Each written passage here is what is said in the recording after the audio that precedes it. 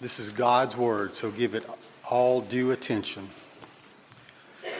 Therefore, my brothers, whom I love and long for, my joy and my crown, stand firm thus in the Lord, my beloved.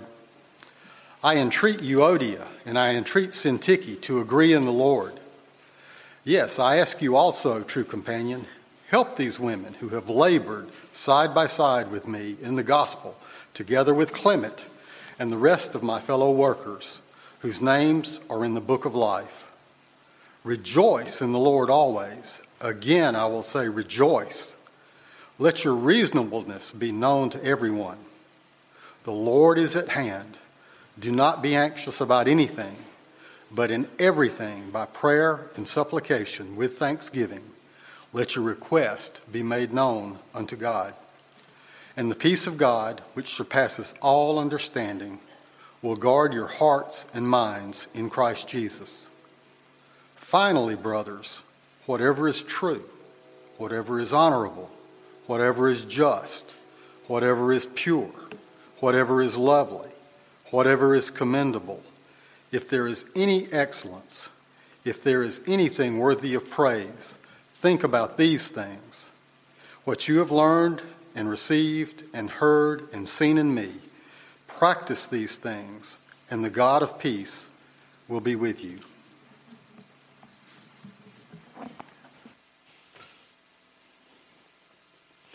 Thanks, Baxter. Let's go to the Lord and ask for his blessing in our time in the Word. Lord, we thank you for your Word. It is dear to our hearts. And we pray, Lord, that you would ever make it dearer to us. Lord, even this morning, I pray that you would cast our eyes upon our Savior once more, that we might be changed, even as we look forward to the day of his coming. Pray all this in the name of Jesus. Amen.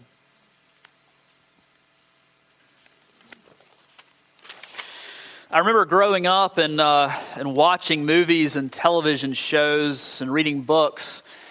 And, I loved the first part of movies and books and television shows. Everything's going well. We watch a lot of Planes, Fire, and Rescue in our house. It's a Disney movie. And it opens up with Dusty Cropphopper, the plane, the main protagonist, flying around and winning all these races. And then he's flying with his best friend, Skipper, a Corsair from World War II. And the music's playing, and you just think, this is a great movie. And then all of a sudden, music changes, and he starts falling out of the sky.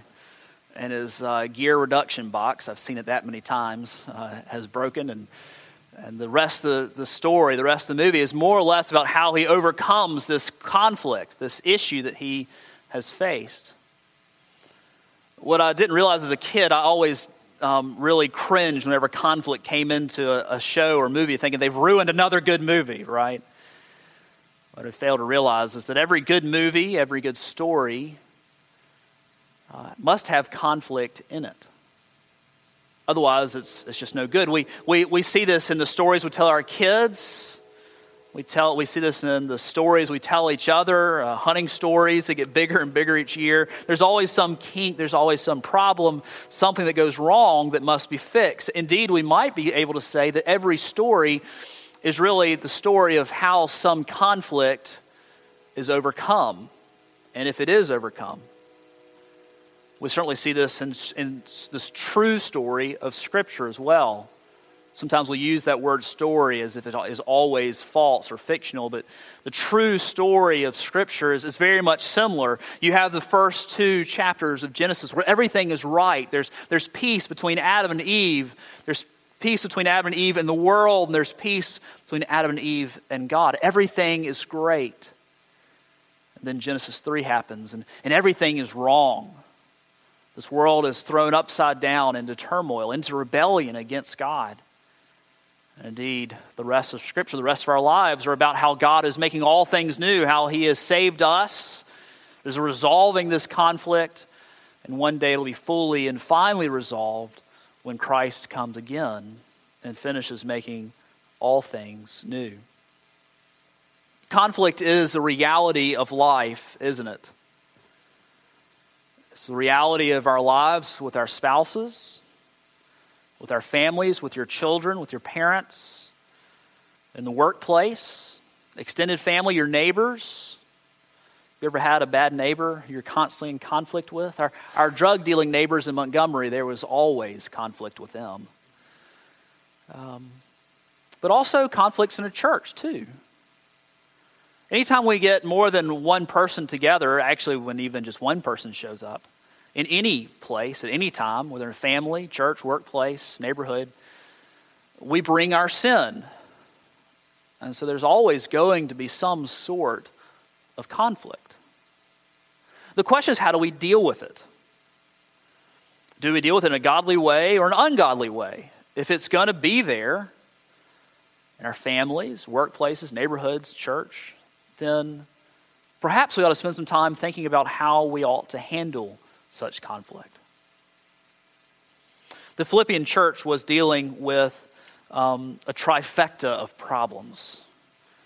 A threefold problem that was causing conflict in many ways. The first, they are facing persecution from both Jews and Gentiles alike, and certainly this would have caused conflict in their midst, even knowing and judging how to handle those things. They were facing the conflict that came because of the false teachers, some whom were saying that you had to obey the law of God in order to be saved, and the others were saying it didn't matter what you did, and the law of God no longer had any bearing on your life. But this morning, we see a third source of conflict, and that's internal conflict within the church. And we'll see in our time together that much of what defines conflict is not so much that it exists, but more so how we handle it. And when we handle it in a godly way, God uses it for His glory and for the building of His church rather than the destruction of it. In reality, we're just not all that good often at dealing with conflict, are we? Depending on your personality, sometimes it's people really enjoy conflict and others really seek to run away from it. I think in my own life in ways that I have not handled conflict well. The 6 months I didn't speak with my best friend in 11th grade. 11th grade, not elementary school. I was the believer and he wasn't. For 6 months we didn't talk. In a small school, that's pretty tough to do. In the midst of all this conflict, Paul begins his exhortation in verse 1. Therefore, my brothers, whom I love and long for, my joy and my crown, stand firm thus in the Lord, my beloved. Paul loves the Philippian church. Indeed, his language that he uses for the Philippian church is rather unparalleled in the rest of Scripture. He loves other churches as well and tells them so. But he just goes overboard, over and over again, telling the Philippian church how much he loves them. They're a healthy church, a giving church, a sending church, a thriving church, but they aren't free of woes. No church is. You know, what's the old line? If you find the perfect church, leave, because you'll mess it up. What's the answer to dealing with all these issues they were dealing with? Internal conflict, persecution, false teachers. It's to stand firm. The city of Philippi was founded by retired Roman soldiers. It was refounded at some point before this letter was written. And so they would have immediately understood when Paul says stand firm. It's a military term. And it means to persevere, to be steadfast. It's what you do when the enemy has surrounded you or they're trying to take the high ground. What do? Do you cut and run? No, you stand firm. You know, there are three really known reactions to conflict. Certainly we might fight. Sometimes it's appropriate to fight, sometimes it's not. Sometimes we flee. Sometimes we freeze. But here Paul tells us there's a fourth option, that's to stand firm. Stand firm, not in yourself, not in your own strength, not in your own wisdom, but you stand firm in the Lord, remain steadfast. So Paul tells them to remain steadfast, to remain, to stand firm in the Lord, whatever they deal with, especially as they deal with these three sources of conflict. So let's turn our attention this morning now to this internal conflict that was causing a great deal of harm to the Philippian church. It apparently had been going on for some time. It would be nice wouldn't it, if we were perfectly sanctified? If our personalities didn't often clash, if we didn't deal with family members who were difficult, then years down the line we look back and realize that we were the ones being difficult. But the reality is that if you find yourself in a church or family or situation where there's no sin or no personality conflict, then you'd find yourself dead and in heaven, because it doesn't exist this side of the Jordan. Verses 2 and 3, I entreat Euodia and I entreat Syntyche to agree in the Lord. Yes, I ask you also, true companion, help these women who have labored side by side with me in the gospel, together with Clement and the rest of my fellow workers whose names are in the book of life. We don't know much about this conflict, but we do know it's between these two godly women, Euodia and Syntyche. They were at odds with each other, and it was serious enough that Paul had heard about it, all the way in prison in Rome. It's likely that he heard about it from Epaphroditus, who had brought to Paul material provision and was there to help him. But given the emphasis earlier in this book about unity in the church, we can imagine that this conflict had caused great division in their church. It's probably not an issue of immoral behavior or a theological arguments or heresy, because Paul, throughout his letters, when those are at stake, he will address it very clearly. It seems like they have had some sort of disagreement, and it's grown into factions. Factions are unhelpful in any family, workplace, but especially the church.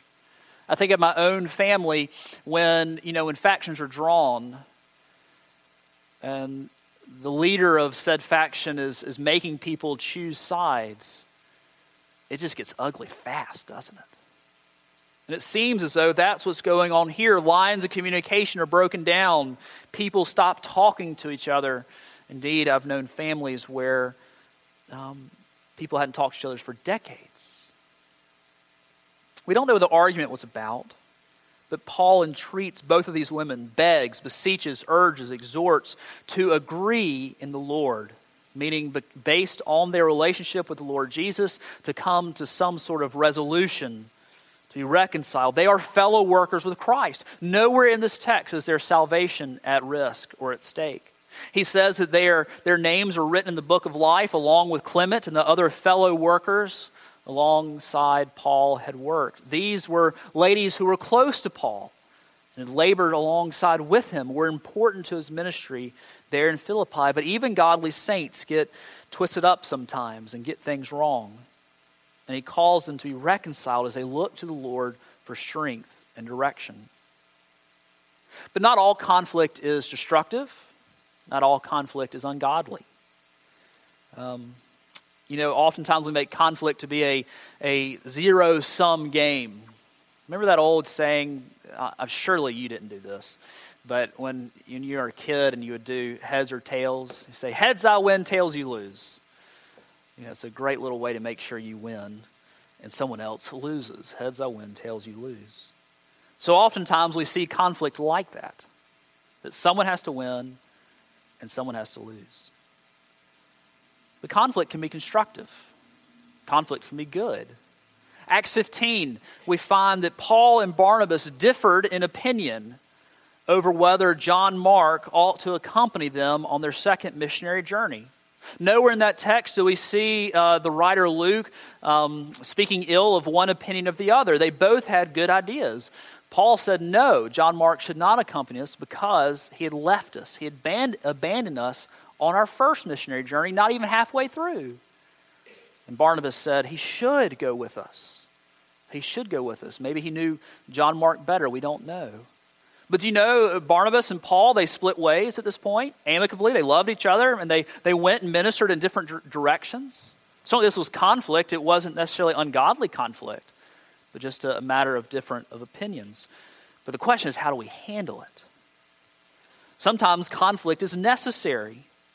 Think about our old denomination, the Presbyterian Church, United States of America, the PCUSA. We used to be part of this denomination, but in 91 we pulled out because it had become increasingly liberal. to the point where the Word of God was no longer upheld as the Word of God. We felt that we had to go. Now, you better believe that caused conflict, right? Maybe a low level within the congregation. I don't know. I wasn't here. But when you think about the PCUSA Presbytery part of which we were part, you better believe it caused conflict there. But it was the right conflict. It was a conflict standing firm based on what is right. Or discipline with our children. Have you ever noticed it's really easy to watch football games with your children in the room? Oh, wait, that's not true. It's really quite tough, isn't it? And it would be very easy when you're watching your football game of choice to just let them do whatever they want, right? Because it would keep it from being a moment of conflict when you're trying to watch your game. But you have to bring conflict to bear. You have to discipline them when they're going crazy, because down the road it'll pay off in spades. And indeed, Scripture tells us if we don't love our children. So not all conflict is bad. And we shouldn't go into it with the idea that all conflict is bad. Certainly constructive criticism is technically conflict, right? But when it's taken well and taken out and given as it was meant to be, it builds up rather than tears down. But on the other hand, there are many sources of unhelpful and ungodly conflict. And as we search our hearts, this is where we tend to go, don't we? We think about Paul's exhortation that in your anger, do not sin. So, it's rare that we know anger without sin. There are many different roots of unhelpful conflict, ungodly conflict, and the first we see is the work of the flesh. Galatians 5:19 through 20. It turns out we're sinful, and sinners do bad things. And when sinners do bad things, especially in community, there's a great impact. Think about this, that, sin and sinful conflict, the impact that the fall had on this world. Before the fall, we had a perfect fellowship with God, perfect fellowship with each other, and perfect fellowship with this world. Where there had been peace, now there's enmity, now there's strife, now there's tension, now there's conflict. Now, the works of the flesh are evident. Sexual immorality, impurity, sensuality, idolatry, sorcery, enmity, strife, jealousy, fits of anger, rivalries, dissensions, divisions, envy, drunkenness, orgies, and things like these. Oftentimes in the midst of conflict in families, neighborhoods, churches, workplace, wherever it is, there are two things potentially, not always, going on. One is that it's just over outright sin. We see that with discipline with our children. That when it's just outright sin, they've brought conflict to the table because they have fled from the Lord and are doing something that is forbidden by His Word. But sometimes, even when it doesn't appear that that's the case, when we are in sin, it hurts our relationship with the Lord. It doesn't remove our relationship with the Lord, but it does hurt it. And our relationship with the Lord directly impacts our relationship with others. And so if we're in unrepentant sin, if we're in secret sin, we better know for sure that it's going to impact our community. It's like a cancer in the body. You may not know it's there, but it's going to impact every part of your body. So the first source of unhelpful conflict, of sinful conflict, is the work of the flesh, and very close behind it in any sinful conflict is pride. Is pride. Our pride drives us to seek to control things of which we're not to be in control of, to never trust others to do what we see we can do alone. The old saying from Dr. Huff next door, he's the interim at the First Baptist, he says, it's not the color of the carpet that divides the church, it's who controls the color of the carpet. And we just know innately that's true. Our pride makes us narcissistic. That is, that all our actions, and all your actions, by the way, too, are about me. That all our thoughts are driven by self-interest and obsession of ourselves. We all struggle with this, don't we? We would lie if we said we didn't. When every problem and success, every slight and every sin, every comment and every action, every program and every new idea ultimately must include us and our opinion, or we must receive recognition for it. This is narcissism. or our pride makes us judgmental. You know, the problem with the Pharisees was that their whole system of religion depended on them being seen as better than other people. The system of salvation by relativism can destroy a family, any organization. And it leads to the sin of gossip and slander because it makes us feel good about ourselves. Let's be honest, gossip's fun. We don't do it because it's not. But it'll destroy a family, neighborhood, workplace, church in a heartbeat. But you know, as if that weren't enough, we have spiritual warfare to contend with. You know, if you're a believer here, and God has saved you and has made you his own, then the evil one hates you and your family and your church.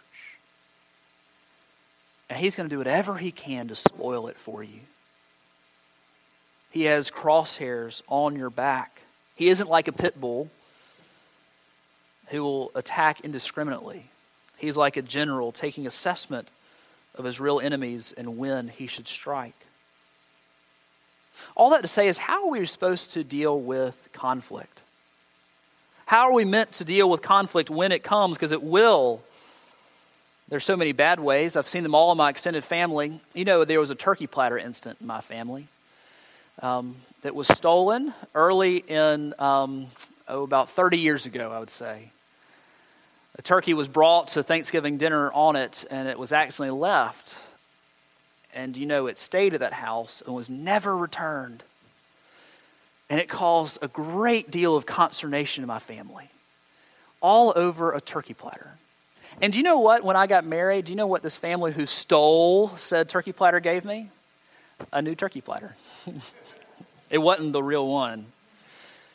There are a lot of bad ways to deal with conflict. There are a lot of really good ways too. The Bible's really clear on this. It says a lot about conflict. And the first, as we look at our Savior Jesus, we have to realize first and foremost that we have been the recipients of godly conflict resolution. We were not at peace with God before our salvation. When Adam and Eve sinned, they threw this world upside down and opposed to the Lord in rebellion against him. And something had to happen in order for us, we who are his enemies, to be reconciled to him. And it was not because of anything we could have done.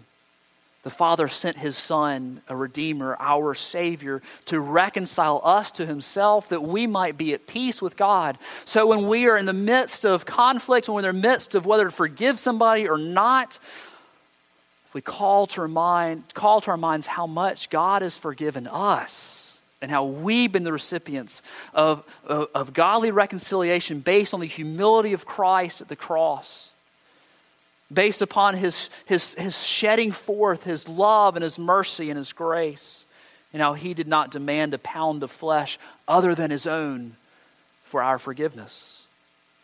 We see then how Paul is going to bring up these two categories in this conflict resolution. He calls them to look to their unity, they're united together in the Lord, and their love. See, Paul entreats Euodia and Syntyche to agree in the Lord. Both individually and together, they are siblings in Christ. They are sisters in Christ. They have unity together. They have been united together in Christ and one to each other. That's what we experience when we come to the Lord's table. We are fed spiritually by faith in our Savior and are grown in his grace. And we do it not alone, never alone, but together one with another because we are brothers and sisters in Christ. You know, in the day when my brother and I fight and argue, even when we were kids, we always made up why, because we were brothers and sisters. Or brothers, rather. And we are brothers in the Lord, too. But also love. You know, love really is a litmus test. Paul loves these Philippian women. And he entreats them individually, please, Euodia, please, Syntyche, agree in the Lord. Y'all are my beloved. Really, love is a litmus test for when we deal with conflict, isn't it? Are we coming to the situation out of love for each other and love for the Lord?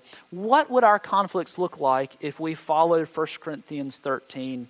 It tells us love bears all things, believes all things, hopes all things, and endures all things. Well, Paul's going to go on in this passage to say that he calls upon a true companion. In the Greek, it's pretty clear this is a person. This is his title. This is his proper name. This yoke fellow, literally. To sit down with these folks and to help them, help Euodia and help Syntyche to come to some sort of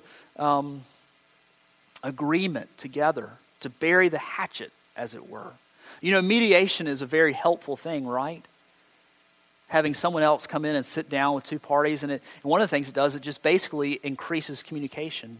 So many of our conflicts, so many of our arguments are a matter of communication and miscommunication of what is said and what is not said.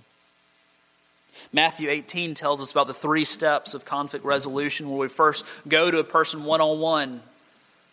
If it's the opposite sex, that's not an appropriate thing most of the time, but we go one-on-one to tell them how they've sinned against us. And then after a time or two of doing that, then we go and we take somebody else. Usually the way we deal with conflict is what? We tell not one person, but 10 people. You know the best way to keep a secret in a church is just tell one person at a time. You know, and you just tell one person at a time, and then finally everybody knows after a while. And then finally, that third step, if that does not resolve the issue, then you get the church involved. The 1 Corinthians 6:7 tells us that we ought to rather suffer wrong and be defrauded than to always insist on our rights. We don't really I don't do that very well. Pride keeps me from doing that. Would I not rather be defrauded? Would I not rather be maligned? What would happen if we were willing to be persecuted and slandered and gossiped about and defrauded and wronged and slighted? As we think about Christ, this is what he did for us. We who had wronged him, as he died for us, what did he do? He allowed himself to be defrauded. He allowed himself to be wronged so that we might have life. Well, certainly we've just touched the iceberg of conflict and conflict resolution this morning, but you know, conflict really tells us a lot about who we are inside, and we see oftentimes how much further we need to go in sanctification and walk with the Lord. The only thing that will ultimately change what's inside of us is walking with the Lord daily. You know, Euodia and Syntyche, Clement, and these others, their names were written in the book of the life because they loved Jesus. Do you love Jesus? It is only he who can change us and to give us a new heart and help us in these things. So we say, come, Lord Jesus, and change us quickly. Amen.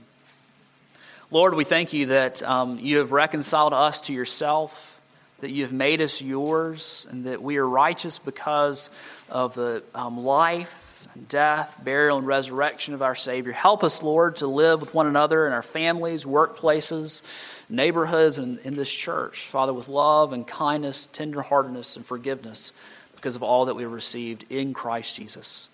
I pray all these things in the name of Jesus. Amen.